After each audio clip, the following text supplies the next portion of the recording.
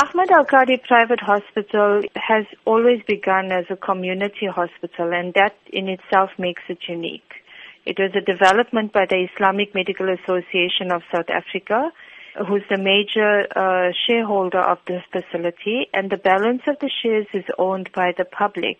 The hospital design has also been unique to no other facility. Now that the doors have officially been opened, can we look forward to any projects that give back to the community? The Islamic Medical Association owns the majority of shares, which is 26% ownership in the facility, and all profits that are generated from their shareholding will go back towards the community. The Islamic Medical Association is also putting up their own renal dialysis unit on this premises that will assist with the renal care projects that they have, as well as funding of their clinics.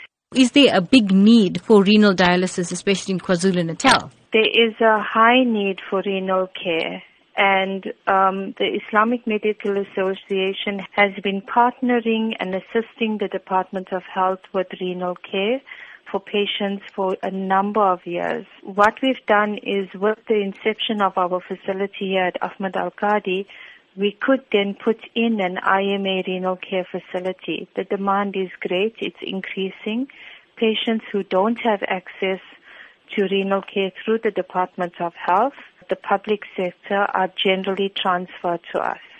The public sector's criteria is very high, and if you don't meet that criteria, you are definitely left on your own. This is where the IMA has stepped in years ago already, and where to the extent where the public sector will phone the IMA and say, please assist us with the patient because they don't meet our criteria, we can't help them.